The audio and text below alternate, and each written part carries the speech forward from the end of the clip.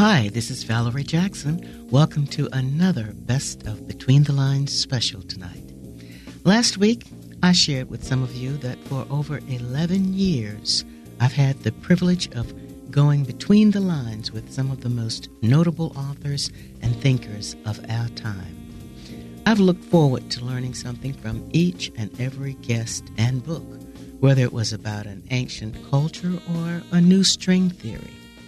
But as much as this has been a labor of love, it has also fed my curiosity and inspired me to explore and investigate this big world and its people even more.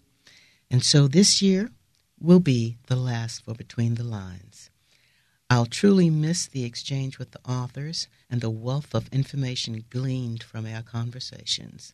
But my life has forever been enriched by this experience, and if I ever were to write a memoir, Between the Lines would be a prime period in it. But more so than writing my own memoir, I'd much rather read memoirs and biographies of others. We've highlighted some extraordinary individuals over the years. Unforgettable for his grace and dignity, a recipient of the nation's highest civilian honor, the Presidential Medal of Freedom, was Sidney Poitier, who talked with me about his memoir, Measure of a Man, a spiritual autobiography. Let's take a listen. A lot of things that you didn't learn on Cat Island in the Bahamas helped you too. You mentioned the lack of TVs, and so therefore the lack of negativity and Well, yes, there was no television, and actually there was no radio. There was no electricity. There was no running water. It was a very simple And we are life. talking this century. Yes, we are indeed talking this century. I was raised in that kind of a society. All my young life was spent in that kind of society. So you learn a great deal. What about the culture there, the dreams, the palm readers? For 50 cents, you mentioned in the book, for 50 cents your mother got her future told, which actually went to you being born premature and her not wanting to, or not knowing whether you'd make it or not. Yeah, I was a premature baby, and I was born in Florida. My father was a tomato farmer, so was my mother. That's how they earned their way. My father would take his produce by Bahamian sailboat, which took many, many, many days to sail from Cat Island to Miami to sell his produce. And on one such trip, my mom was along, and she was pregnant, but there was no thought of my being born in the United States because they had expected to be back home. Well, I came more than 2 months early, you see. Mm. And my chances of survival were very, very small. And but for reasons that my mother and I believe best to leave unquestioned, mm-hmm. I pulled through okay, and then they went back, and that's where they lived. That's where they lived in that society. But you told the story in the book that your mother went to a palm reader, My mother, and the woman told her not to worry about you, that you were going to be all right, that you will travel all over the world and walk with kings. And so she went back home with hope, knowing that you would live, Ben. You remember that story? You read the book. Well, yeah, that's what happened, and even having written it in a book, I don't like to talk about it very much. Mm-hmm. You mentioned, though, guardian angels, magic, dreams and things throughout the book.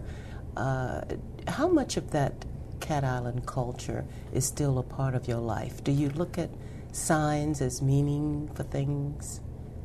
It's a very big part of my life. I don't look at signs as a meaning for things. We all have that tendency because we have to negotiate the darkness, because the darkness that we experience, unfortunately, the culture, all cultures, implies that there are hidden in the darkness are difficult things and monsters. You know, children are taught that there are boogeymen in the darkness and stuff like that. So we develop a fear of the darkness.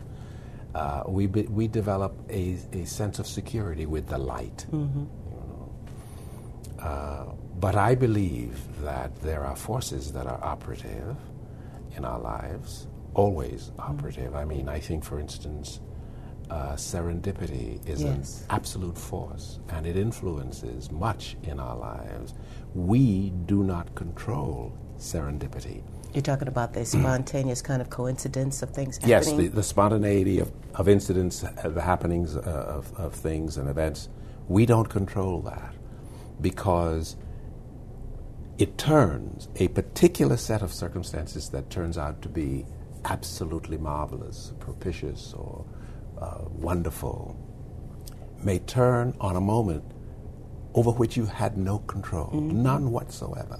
And it forces you, or it encourages you, or it seduces you, depending on your state of mind, to make a turn this way, or to stop at this point, or to look in that direction. And what happens ultimately as a result of that very brief moment, the smallest part of a second, you see, something occurs. And that leads you to a set of choices out of which matures a wonderful happening. Kind of like the incident in New York when the guy told you when you tried out for the American Negro Theater. Yeah. I had gone to the American Negro Theater because I saw something in the newspaper advertising for actors. Well, the newspaper had a theatrical page, and on the theatrical page was this article saying actors wanted, and it gave an address. Like dishwashers wanted, or... Dishwashers wanted, and porters wanted, and elevator operators wanted. And that page for employment was on the opposite page. So there I am reading the newspaper looking for a dishwasher's job, and I glanced over. Mind you, in that glance, had I not glanced over and taken note of a page I never really was aware of, which was a theatrical page, and this notation that said actors wanted. I thought, well, I've done everything. I've done dishwashing and portering and all that stuff. I've never done that. And it also said on the other page, dishwashers wanted, porters wanted, janitors wanted. Over here it says actors wanted. So I thought, well, maybe I'll go and try that, which I did. And I had no business really going to try that because I had no experience in that area. I didn't even know what it was about, but I went. And the gentleman who received me gave me a script to read. I read it on the spot for him, and he saw that I was this major fake, you know. he was a huge guy, and I was a kind of a little skinny kid, and he spun me around and grabbed me by the scruff of my neck and the back of my trousers, and he marched me to the door. And we got to the door, and he's saying as he's going, he said, look, stop wasting people's time and just get out of here. Why don't you go out and get yourself a job as a dishwasher or something? Oh, my God. Not knowing, of course, that you were a dishwasher. Say, no, thank you, but I already have one of those. Right. And he also said to me, he said, you can't even speak properly. Well, I had this very thick Caribbean accent, you see. And he opened the door, and out I went. So I'm walking down the street, going towards a bus station, not a bus station, a bus stop, where I would take a bus to the areas where I ordinarily would go to find a dishwasher's job. And I wondered to myself, I said, how did he know that I was a dishwasher? I didn't say that I was a dishwasher. Was there something about me? Was he reading into me by my behavior and what he got from me that was my limit, that would be my destiny, that I came with no more than what would appear to be the wherewithal of a dishwasher? And I said, if I don't change that will make him prophetic, you see. And I said, I must change that. I must change that. Now, to change it and just change it was not my goal, but to change it and to present it to him was my goal, to let him see that he was wrong about me. Well, that's a tall tale for a little skinny kid, I suppose. But I was determined to show him that I was better than what he thought I was. So that's how I got started in the theater. A few other Hollywood guests included Marlo Thomas, Robert Wagner, Alan Alda. Let's take a listen for a few minutes. Well, was it true that you smoked at 2 and once broke your mother's nose? They wrote that in the paper. You know what it was? I never smoked it. I never did smoke, ever. My father was I think it was in a burlesque theater. They were the company had come to the burlesque theater in Toronto, I think. Mm-hmm. And he realized that he could get the reporter of the local paper to come and write a story about the company if he had a crazy, funny story to tell. So they had my picture taken holding a pipe and said that I smoked a pipe every day. And they made up a visit they had to a supposed expert in child health who said it wouldn't bother me if I didn't smoke in excess. I smoked in moderation. But it wasn't true. None of it was true. But I remember my father being very proud that he got this article about the company. And the reporter went on to say that if they made you stop smoking, that might be even more. Oh, you're right. The mental stress of getting me to stop smoking at 2, that might have hurt me even more. Isn't that amazing that they can make these things up and get away with it? Did you go to military school here in Georgia? I actually went to military school for just a couple of weeks when I was 7, and I got polio, and it took me out of school. I see. So there was nothing left for me to get like polio once because I already had it. But once they put me in the Army, I had to go. Right. It wasn't like military school. So that I did do. Did 6 months in Georgia in the Army. Something you talked about in your earlier book, and we are going to talk about your latest book, but in the earlier book, I think this was in the earlier book, you said that, quote, most of the time I lived in a world of imagination, unquote. Now, Einstein says that imagination is even more important than knowledge. So were you bragging or complaining? You know, I know that quote of Einstein's, and I think I know what he means, but I do think that he would, if pressed, he would have said, you have to have imagination about what you know. Exactly. Exactly. Or you got to expand what you know through imagination. Right, I mean, right. he studied very hard. I didn't.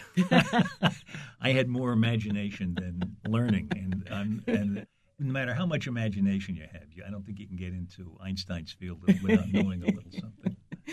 Well, the sequel to Never Have Your Dog Stuffed is available in paperback now, and that is Things I Overheard While Talking to Myself. One of the realizations that you share in this book stems from the Emperor Marcus Aurelius.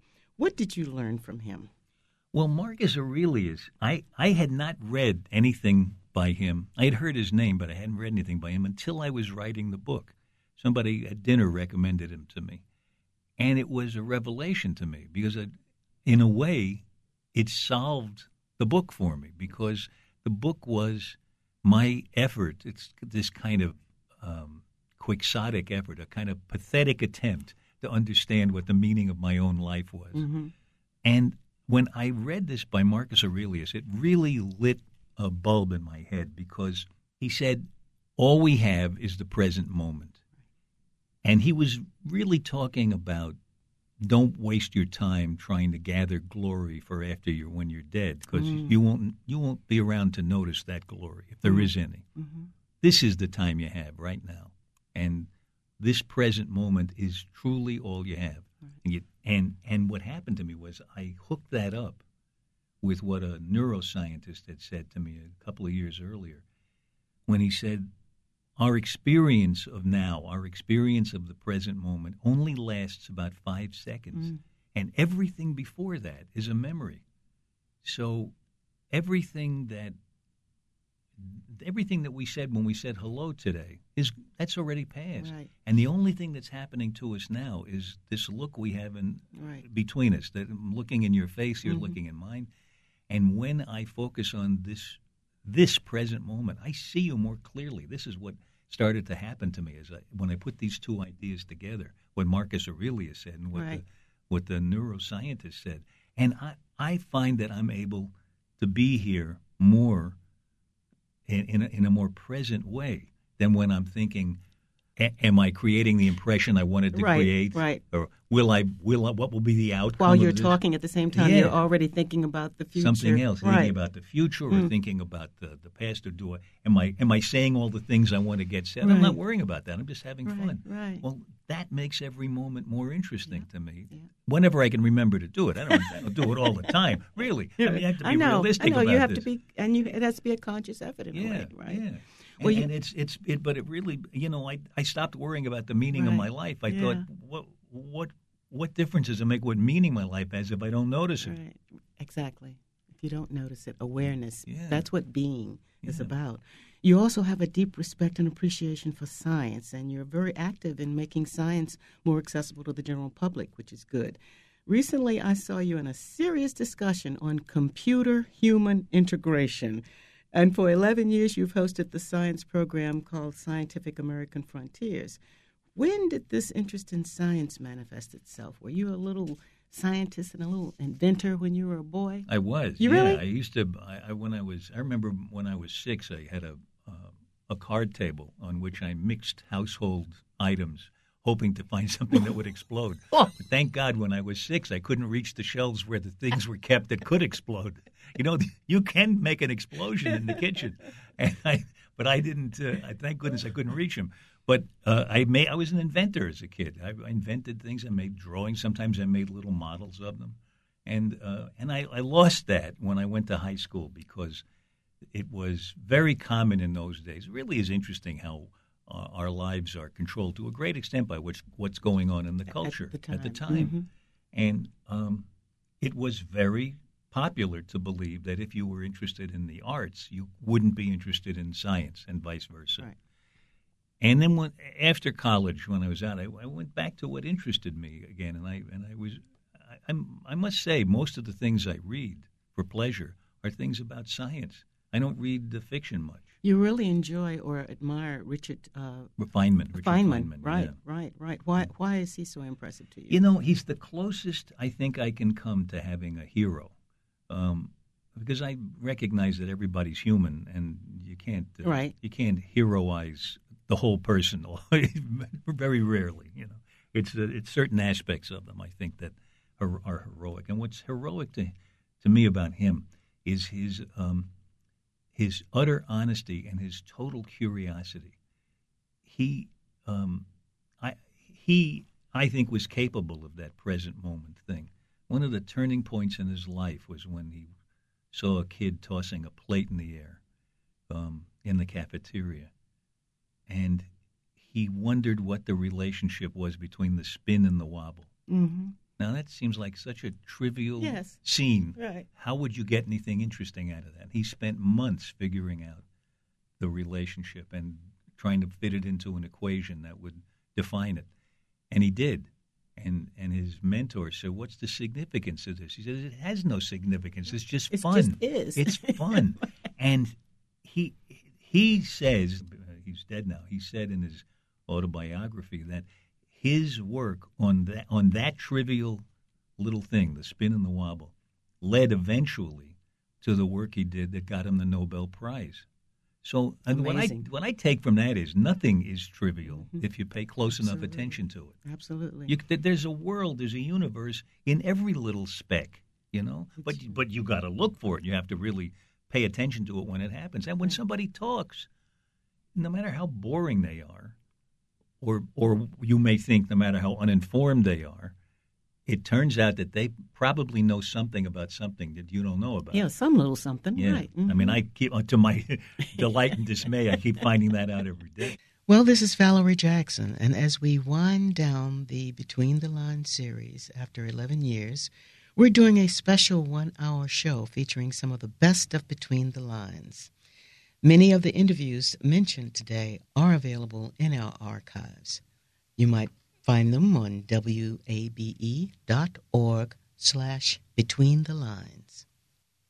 Believe it or not, another Hollywood biggie was Walt Disney. We always think of him being down in Florida or in California with the Disney World out there, but actually Walt Disney was a big, big Hollywood fan. In his biography, Neil Gabler talks about how Louis B. Mayer of MGM actually rejected Walt Disney's Mickey Mouse concept. Let's listen to the interview for a few moments that I had with Neil Gabler, author of Walt Disney. So Walt Disney brought us everything from animation to city planning, from Mickey Mouse to Disneyland and Epcot. Neil, he must have started very young to do so much by the age of 65 when he passed. What drove him early on? Well, you're right. He was a very young man when he achieved many of the milestones in his life. He was 26 years old when he invented Mickey Mouse. He was 36 years old when he released Snow White. He was only 53 years old when he opened Disneyland. And as you said, he was only 65 years old when he died. It was the 40th death anniversary on December 15th, 2006. But when you ask what drove him at such a young age, and indeed he started his first animation studio when he was only 20 years old. I thought it was 19. Yeah, 20, and he signed the incorporation papers illegally because he wasn't really old enough to sign incorporation papers for the company. But what really drove him, I think, and of course you can't reduce a life to just a few sentences or a simple analysis, but the very first line of my book is Elias Disney was a hard man. Now, Elias Disney was Walt Disney's father, and he was indeed a hard man, a very stern taskmaster. And I think that in many respects, Walt Disney lived his life kind of in opposition to his father's. So having lived a childhood that Walt Disney felt was very difficult, Dickensian, full of all sorts of deprivations, both financial and emotional, that he was going to create a world that was better than the one in which he grew up. Create an imaginative universe for himself that he would control. And that's exactly what he did with his animations and with his theme parks.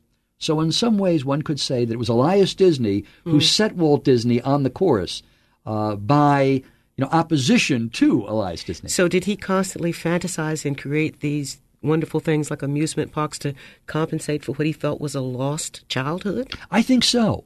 And Walt Disney was a case of arrested development. That's often said about individuals. He was a case of arrested development. But Walt Disney never really let go of his childhood. Or one could say that he kept on reinventing his childhood and then connecting to our own childhoods by doing so. He made his mark first in animation, and he really instituted several new techniques there. So what were some of those that set him apart? Well, Walt Disney reinvented animation. When Walt Disney entered animation, it was a very rudimentary form.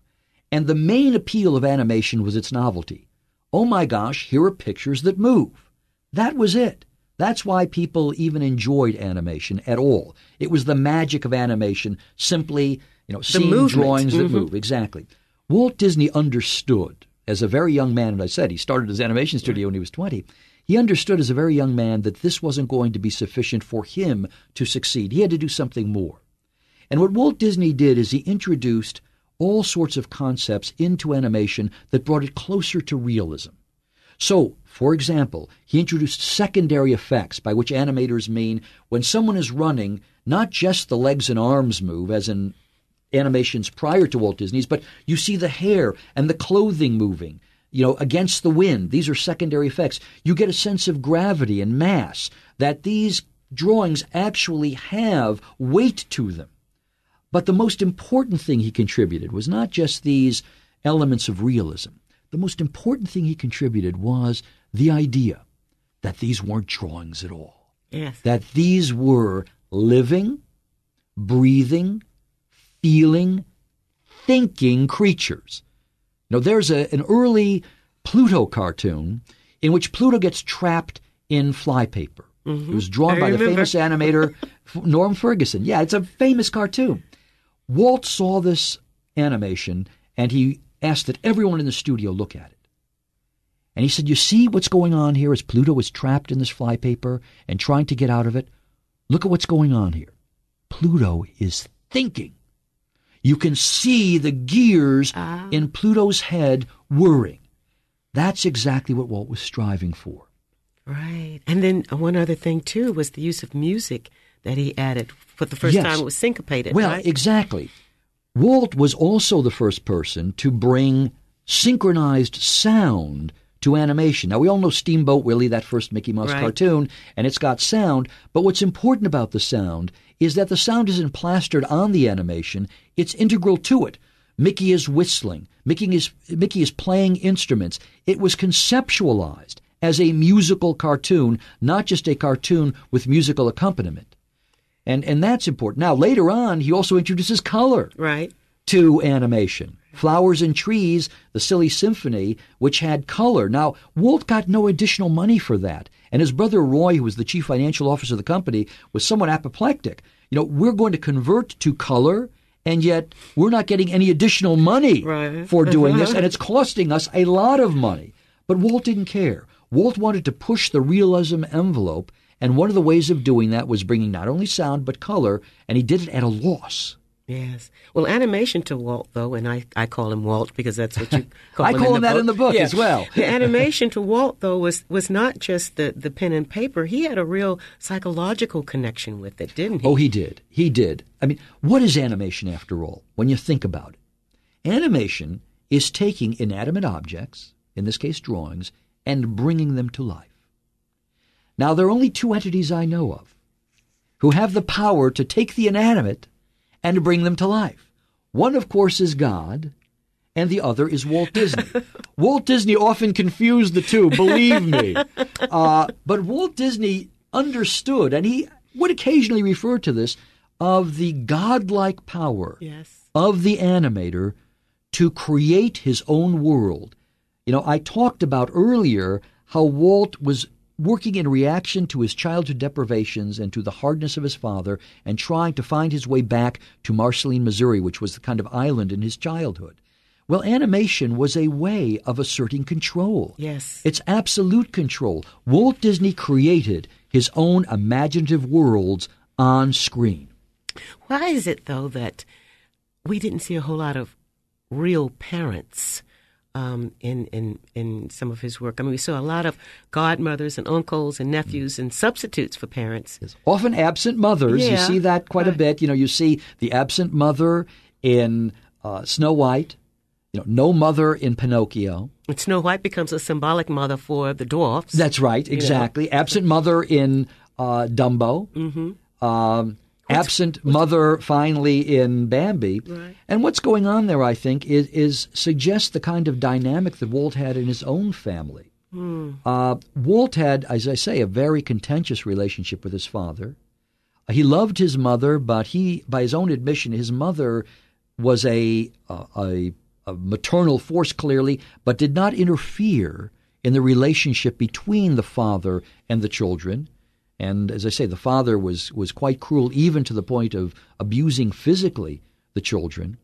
So that Walt saw his existence, his own existence, and all of these films are more or less autobiographical, as a battle between Walt and his father to attain maturity and responsibility in the world, essentially to replace his father. And one can read all of the so-called golden animations in these terms, because more or less they're all the same story. I mean, whether it's Snow White or Pinocchio or Dumbo or Bambi, they're all more or less the same story. They're all a young girl, a young elephant, a young deer, a small puppet, who are trying to fight their way to maturity and find the things that make you a human being. Whether it's love, whether it's loyalty, whether it's courage, whatever that is. Did Walt Disney say, though, that he once claimed that his films were not made for children? He did say that. And some people take that to mean that, he didn't like children, which is not true. I mean, Walt loved his own children and could be very kind. I can't tell you how many times in going through the archives, and I read every letter that Walt Disney wrote and every letter that Walt Disney received, he would get a letter from a child, and this happened on many occasions, saying, "Dear Mr. Disney, I'd like to be an animator." Now, here is Walt Disney, one of the most prominent figures in the world, and Walt would take the time personally to answer that letter. Personally. Now, when you say, he didn't make the movies for children, that is correct. He didn't make movies for children, although clearly they have lessons for children and they resonate with children. But Walt always thought, you make films for adults, and if they bring their kids, that's fine.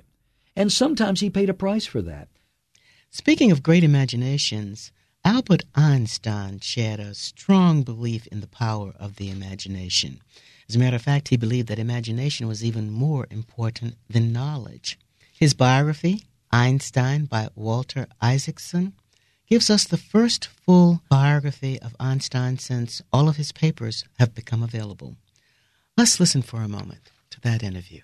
As a matter of fact, I know that from your book that when he was 16 years old, he imagined what it would be like to ride alongside a light beam. Mm-hmm. And that's ultimately what led to his equal MC squared formula. Exactly right. You know, I was helping my daughter with her math homework, and she's 16. And she had some algebra equation, and she had done her homework that was wrong. I said, well, just look at it. Of course it's wrong. It's got to slope upwards much faster. And she said, what do you mean? And I said, well, a math equation is really just like a sentence or a language or a brushstroke from the good Lord painting one of the mysteries of the universe. If it says, y equals x squared, it means the line slopes up real fast. And she said, oh, they never teach us to picture things. And Einstein, being smarter than my daughter at age 16, or at least in math, he's not picturing algebra things. He's picturing the equations for electromagnetism. In other words, the equations that define a light wave. Yeah. These are Maxwell's equations. And he said, gee, if you look at Maxwell's equations, they're waves, but they always travel at the speed of light. They always travel at a constant speed. And he's saying, I wonder if you could catch up with them. So he did what he called thought experiments, where he visualized visual things. Thought experiments. Yeah, right? It's I think what you and I call daydreaming, right. And we're not Einstein, but and so he said, I wonder what it'd be like to catch up with a light beam. And this is what leads this 16-year-old thought experiment. For the next 10 years, he worries about it. He says, I go away with my hands sweating. I was so anxious about this thought experiment, and I'm thinking, when we were 16, our hands were getting sweaty, but not by Maxwell's equations. But still, that's why he's Einstein. But it's not that he's just pure knowledgeable. It's that he's imaginative. He's creative. He's creative. As a matter of fact, though, there were some rumors that, he failed math in high school and all that. But that wasn't true, was it? It's a shame because you want it to be true. Yeah, I know. You Google Einstein failed math. I think you get about 66,000 websites that say, as everybody knows, Einstein failed math when he was a kid, so maybe there's hope for me or something. But no, he was good in math. He could picture the underlying, reality behind a math equation. He wasn't very good in languages, and he was certainly not the best behaved kid. In fact, he sort of gets pushed out of one school at one point because he's a little too impertinent. But I'm not recommending that to the kids listening. and very, very curious. And he talks about his curiosity. And as a matter of fact, one of my other favorite people is Leonardo da Vinci, and he says genius starts with a curious mind. This is exactly like Einstein sitting there looking at the compass needle. Mm-hmm. You and I look at the compass needle and say, hey, cool, but we're not that curious about what could be making the needle move. And Einstein had a tenacity with his curiosity. I mean, he thinks about that light wave experiment at age 16. It's not until he's 26 years old that he finally solves it with the theory of special relativity. But that's a real tenacity. As a child, though, he had a little bit of a problem. He talked slowly, and he had a habit of repeating everything that he had to say. That was really not a disorder, but is it called echolalia? Echolalia. Yeah. Yeah. Like some people say he had Asperger's syndrome, sort of mild autism, because he didn't get along that well with people at first. I don't think that's totally true. Some people say he was ADD. I don't think we need to diagnose him medically these days, and certainly it's not good for a biographer to do that. I'm just telling the story. Mm-hmm. But it is important to remember that Einstein was, he was no Einstein when he was a kid. He was slow in learning to talk. He, didn't do all that well in language. And that should encourage us that people think differently. Some people have creative intelligences, imaginative intelligence. Some people have very diligent, hardworking, mathematical intelligences. We should celebrate the creativity and imagination of all forms of intelligence. I agree. Let's talk about Einstein and God. How did Einstein describe his relationship with God? Was he what you would call a religious man? Yes, and that surprised people. He was raised in a Jewish family, although somewhat secular. They were not practicing. He becomes very identified with his Jewish heritage when anti-Semitism comes up because, as I said, he's a little bit rebellious, So when anti-Semitism starts to rise, instead of trying to assimilate or go along, he becomes much more conscious of his Jewish heritage. But he also eventually becomes much more conscious of his religious faith, which is a general sense of deism, as Benjamin Franklin would have it, which is a belief in a creator and the beauty of what the creator wrought without necessarily knowing all the mysteries about God, and not feeling there's a personal God necessarily who's going to intervene in your lives, but just knowing there's a spirit manifesting the laws of the universe. There was a great metaphor in the book about a child in a library, and of course I loved that one. Oh, yeah, because people keep saying, well, they're surprised to know that he believes in God.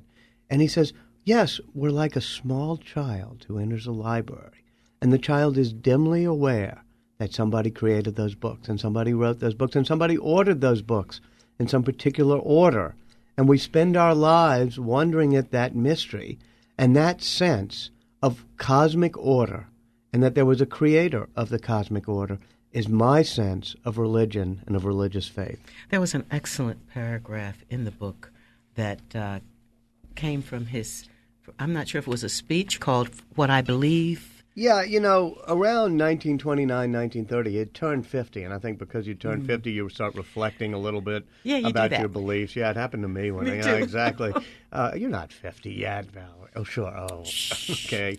But anyway, and especially because he had kept telling people, yes, I believe in God, I'm not an atheist, but he didn't believe in the type of God you could pray to and say, I hope it doesn't rain for the Braves game next week or something. And then God would say, okay, I'll make it a miracle that it doesn't rain. So people said, all right, explain to me really what is the source of your belief. So he wrote something called What I Believe, and it was in the summer of 1930. It said, the most beautiful emotion we can experience is the mysterious. It is the fundamental emotion that stands at the cradle of all true art and science. He to whom this emotion is a stranger, who can no longer wonder and stand wrapped in awe, is as good as dead, like a snuffed-out candle. To sense that behind anything that can be experienced, there is something that our minds cannot grasp, whose beauty and sublime nature reaches us only indirectly. This is religiousness. In this sense, and in this sense only, I am a devoutly religious man. And so it tried to explain that he wasn't preaching about religion. He wasn't trying to indoctrinate people. He felt it was mysterious. He felt it was worthy of awe, and he wasn't sure, but it was that feeling of awe at the beauty manifest in the laws of the universe made by our Creator that was his sense of religion. Right. Certainly not as serious as Einstein was the interview that I had with the Reverend Al Green. Now, most of us know him as the soul singer from the 60s and the 70s, but he, in fact, has become a reverend.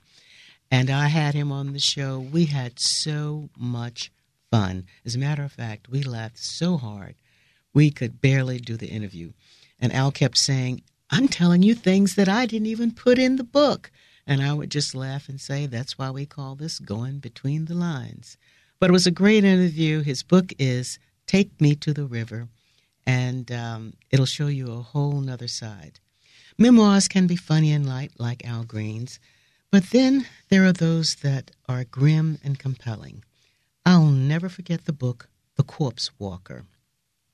This is a translation by Win Wang of a compilation of oral histories from people at the bottom of the Chinese society, professional mourners, a trafficker in humans, a former red god, and the corpse walker, someone hired to literally carry or walk a corpse from one town to another.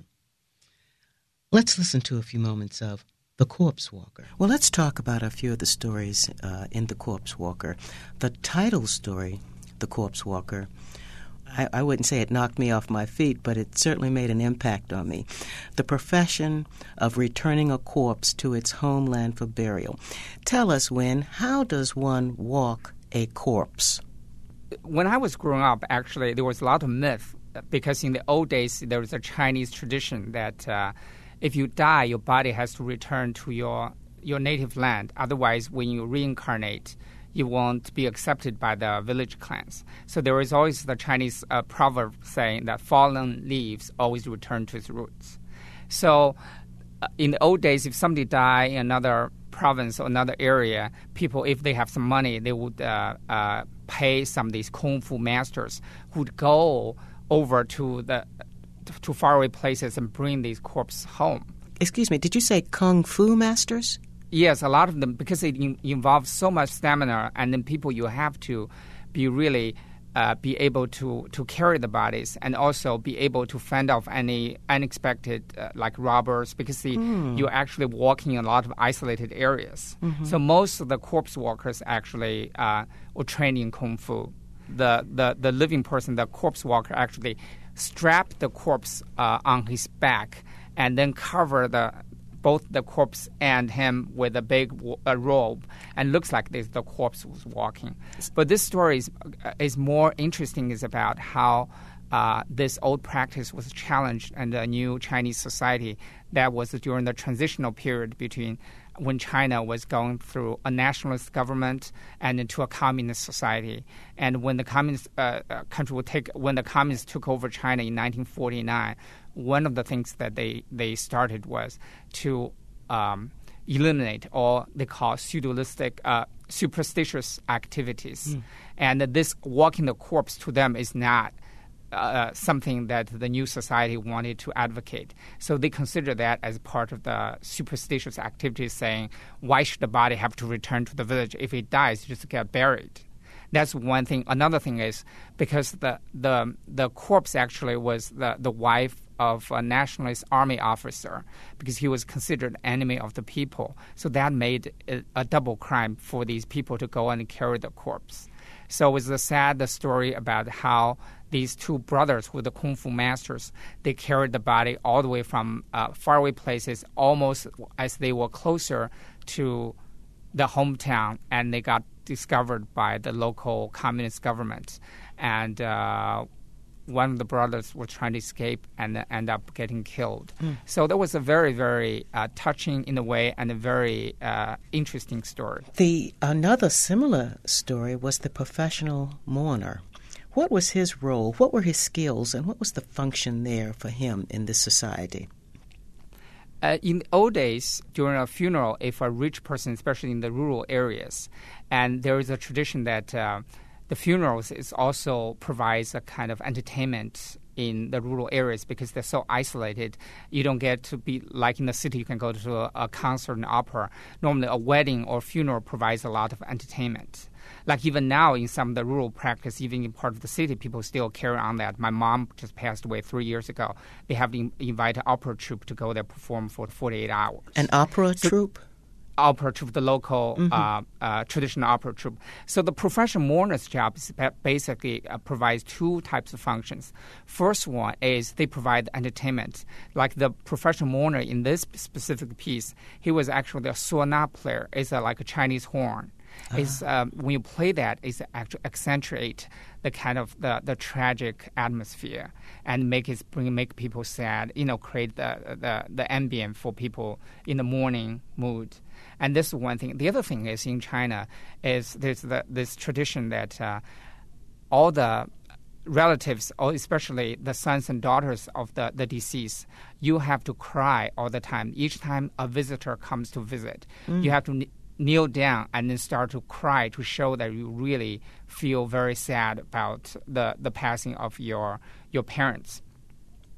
But, they have to do this for 3 days. A lot of people, they are just, they totally numb and they cannot cry so much. So they'll hire these people who would cry for them. These people will sit in the background when the relatives come to visit, and then their children will bow, and then they will cry, and then the professional mourners, their job is cry louder, wail so loudly. In this way, people feel that the children are really, really mourning their parents.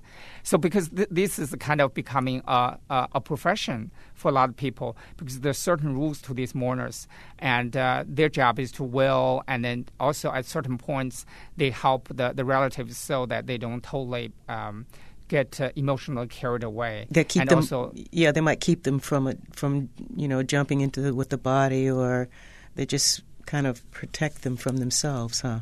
Exactly. And also, they also provided the kind of entertainment, and then they do, sometimes they'll play the Chinese horn, they will sing the local traditional operas. And normally for a funeral, they will last about 3 days. Mm-hmm. And in some of the rural areas, it lasts for a whole week. Wow. And then you put the body up there, and then all the relatives draped in the white linen. Mm-hmm. And people send the wreath, paper, flowers over, and it was created. It's a huge occasion for in the rural areas. Right. Even today now it applies to really? Some of the traditions. Professional mourners, you no longer go and perform. They just start to invite a lot of monks over to chant, because the tradition of the Buddhist tradition of the incarnation. In today's cyberspace, it's hard to keep a secret, but years ago it was much easier. One of the more revealing memoirs was that of Essie Mae Washington Williams, the young colored woman born in segregated South Carolina who learned at 16 that she was the daughter of the nation's leading voice for racial segregation, Senator Strom Thurmond. Mrs. Washington Williams' memoir is titled Dear Senator. Let's take a listen. You mentioned your grandfather, and I'm assuming you're talking about Will Thurmond. Yes. Is that correct? Now, there was a quote in the book that really kind of struck me, because it said, quote, "The genius of Will Thurmond was to give his beloved farmers someone above them to resent and someone below them to take it out on." Do you think that strong Thurmond kind of carried that philosophy through? Well, he was such a great believer in everything his father did. I wouldn't doubt that at all. Mm-hmm, mm-hmm. Both of them, though, thought that the Negro race was inferior. How did Tillman and the Thurmonds, how did they explain people like Booker T. Washington or W.E.B. Du Bois, these brilliant black men? Well, I think they felt that these people were probably the exception. And I'm sure they had to have some kind of respect for them for their accomplishments. But again, I think that they felt they were exceptional people. Who was it that mentioned that? Oh, maybe it was Tillman who said it was the percentage of white blood in them that made them exceptional. Well, some people really believe that if you have something, say, with black people in you other than your black heritage, they think that you're different. And actually, we know that it's an individual's worth that makes the difference, not the amount of blood. Actually, there's a part in the book where you're discussing Truman with your father, because he believes that Truman was too soft on many issues. And there's a conversation that follows that's pretty interesting. Would you read that? And it starts with you telling him that you want blacks to have jobs. I want black people to have jobs. So do I, Essie Mae. That's why I love this school, which gets Negroes qualified. I'm working on a lot of educational reforms. Essie Mae, I'm a school teacher. I believe in education. That's the way to go. We've come a long way. We're going to go a lot further, but it takes time. The railroad coaches, the colored balconies at the movie shows, it's not fair. It's the South, Essie Mae. The governor spoke with finality. It's the culture here. It's the custom. It's the way we live. I could tell the we didn't include me. You don't go to England and tell them to get rid of the queen and the royalty. That's not fair either, but it's the custom. They got rid of the royalty in Russia, and what do you have? Communism. A police state is no different from Hitler, and neither are you, I wanted to say. What I did say was Hitler said the Jews were inferior. You said the Negroes, I often use his term, are inferior. That is completely untrue, Essie Mae. A terrible falsehood. Where did I say that? I don't remember. It seemed if you don't want them around white people, then that means they're inferior. Not inferior, different. Different. Imagine to compare me to Hitler. Not that I haven't heard it in that campaign. I heard everything. But to hear it from you, Essie Mae, you can change the South. You don't want to, sir. Oh, yes, I do. I'm changing it right now by having you here, getting a fine education to get you a fine career. There's nothing in this country you won't be able to do. Essie Mae, nothing at all. Nothing your husband won't be able to do. We can't get served at the counter at Woolworth's. Why should you want to? The food's no good. I bet these restaurants right over here are much better. They serve good, fresh food. I know they do. You can't get a vegetable at Woolworth's. I've never seen spinach, green beans at the 5 and dime. What do you want? A hot dog that will kill you? Yeah, I guess I want the choice, Governor. I think the communists are putting these ideas in colored people's heads, that they are missing something wonderful at Woolworth's luncheonette. You're too intelligent to be taken in by that nonsense, Essie Mae. Much too intelligent. Mm-hmm. Let's talk about, the attitude among blacks at that time. You mentioned that it was a kind of, your generation accepted the status quo. Well, at that time, blacks haven't had the background of slavery, were taught to respect the master and cater to his needs.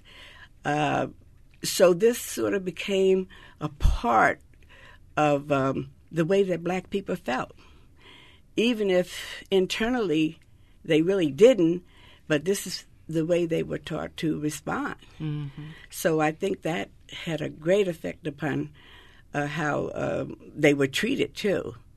So I guess after so many years of this type of training, so to speak, it became a part of you. Right. There was a line in the book that interested me. You said, "What Strong Thurman was doing with me was part of a long Edgefield tradition."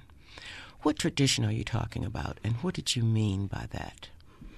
Well, blacks worked for the white families. That was very common, and they became very friendly. Not necessarily friendly to the extent that they would have sexual relations necessarily. I know in my case, many people had questioned me about that, and I told them that from what I had learned and heard and observed, that this was really one of those exceptional type of relationships because they worked very closely together. He was into agriculture. She was the cook in the family, and he would help her to know which products were a certain way, when the products were ripe, and so forth. Whereas her sister, who also worked for the family, did the housekeeping. Mm. And later, my son-in-law's father-in-law, he had married his daughter, so he also worked for that family. Mm. So there are 3 people there in my family that worked for them. And I'm sure there were others, but these are the ones that I know about. So this, as I say, was sort of a type of training. But in my mother and father's case, I think it was really a mutual relationship. Mm. And never had the idea that he had taken advantage of her. It was one of the things where they just became very close. And she loved him and respected him. And the same, he cared about her. I know that from my experience. How do you believe telling this story now will help when you thought that it would hurt you to do it, years ago? Well, my children were the ones who convinced me about continuing with that book I had started. And I didn't have any idea of really publishing the book when I originally started on it. But as I started to write the story, I realized what they had said to me, well, this would be not only of interest to people, they said, but it's a lot of history in there. It is. Right. And so I felt, well, gee, I've never written a book. I don't know that much. Maybe I need some help with this. And that was the reason for contacting the person that helped with the writing of the book. And this was done through my attorney, Mr. Wheaton, and he's here today because he's been with us all along from the very beginning, and he's the one that planned everything that has happened from day one. But as an educator, what lesson is your story telling us? what I would like to see happen, that in reading the book, it has, from all indications with people who've completed it, helped them to give them a better understanding of my father, letting them know about the other side of his life, and having people look at individuals on the basis of their merit and not on the color of their skin. Mm-hmm. One of the last quotes in the book that struck me said, quote, and this is from you, "I am every bit as white as I am black, and it is my intention to drink the nectar of both goblets." Well, actually, I have never thought of myself as anything but black, because that's where I was born into a black family, and I never wanted to change that, never wanted to be anything else. But since I am a person of mixed parents, I like to think of the very positive things on both sides and enjoy those things. Senator Thurmond never did acknowledge their relationship publicly. These past 11 years have been fascinating. I've talked to everyone from the great French chefs to the diplomats in Washington, D.C., from self-help guru Dr. Phil to Marianne Williamson's spiritual advice, Andrew Wowell's healthy aging tips. We've done it all. We've talked with Ted Koppel and Bob Schiffer and covered everything from string theory to arts and crafts. I'd like to take this moment before I leave, though, to thank my NPR friends who've been so wonderful in accepting to be a guest on the show. People like Krista Tippett, Dave Isay of StoryCorps, Garrison Keeler, David Sedaris, who always kept me laughing, Roy Blunt Jr., who knows everything from General Lee to football, Michelle Norris, Sarah Vowell. This woman is so crazy, but she's got good ideas and she knows where all the bodies are buried. They all gave me great conversation. Well, that's it for this week. Please join me next week for my final Best of Between the Lines show as we close out this 11-year series. Between the Lines is brought to you in part by Jackmont Hospitality and a generous anonymous supporter. We thank you. To learn more about the books and authors featured on Between the Lines, go to our website at wabe.org/BTL and listen to an archived program. Or check out our suggested reading list for both children and adults.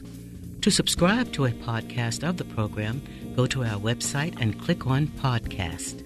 Be sure to join us next week for another engaging program, because there's always more to learn when you go between the lines. The executive producer of this program is Lois Reitzes. Producer, Marjorie Lancer. Editor and technical producer, Mike Johns. Opening and closing music by Afro Blue. And I'm your host, Valerie Jackson. Between the Lines is a production of 90.1 WABE.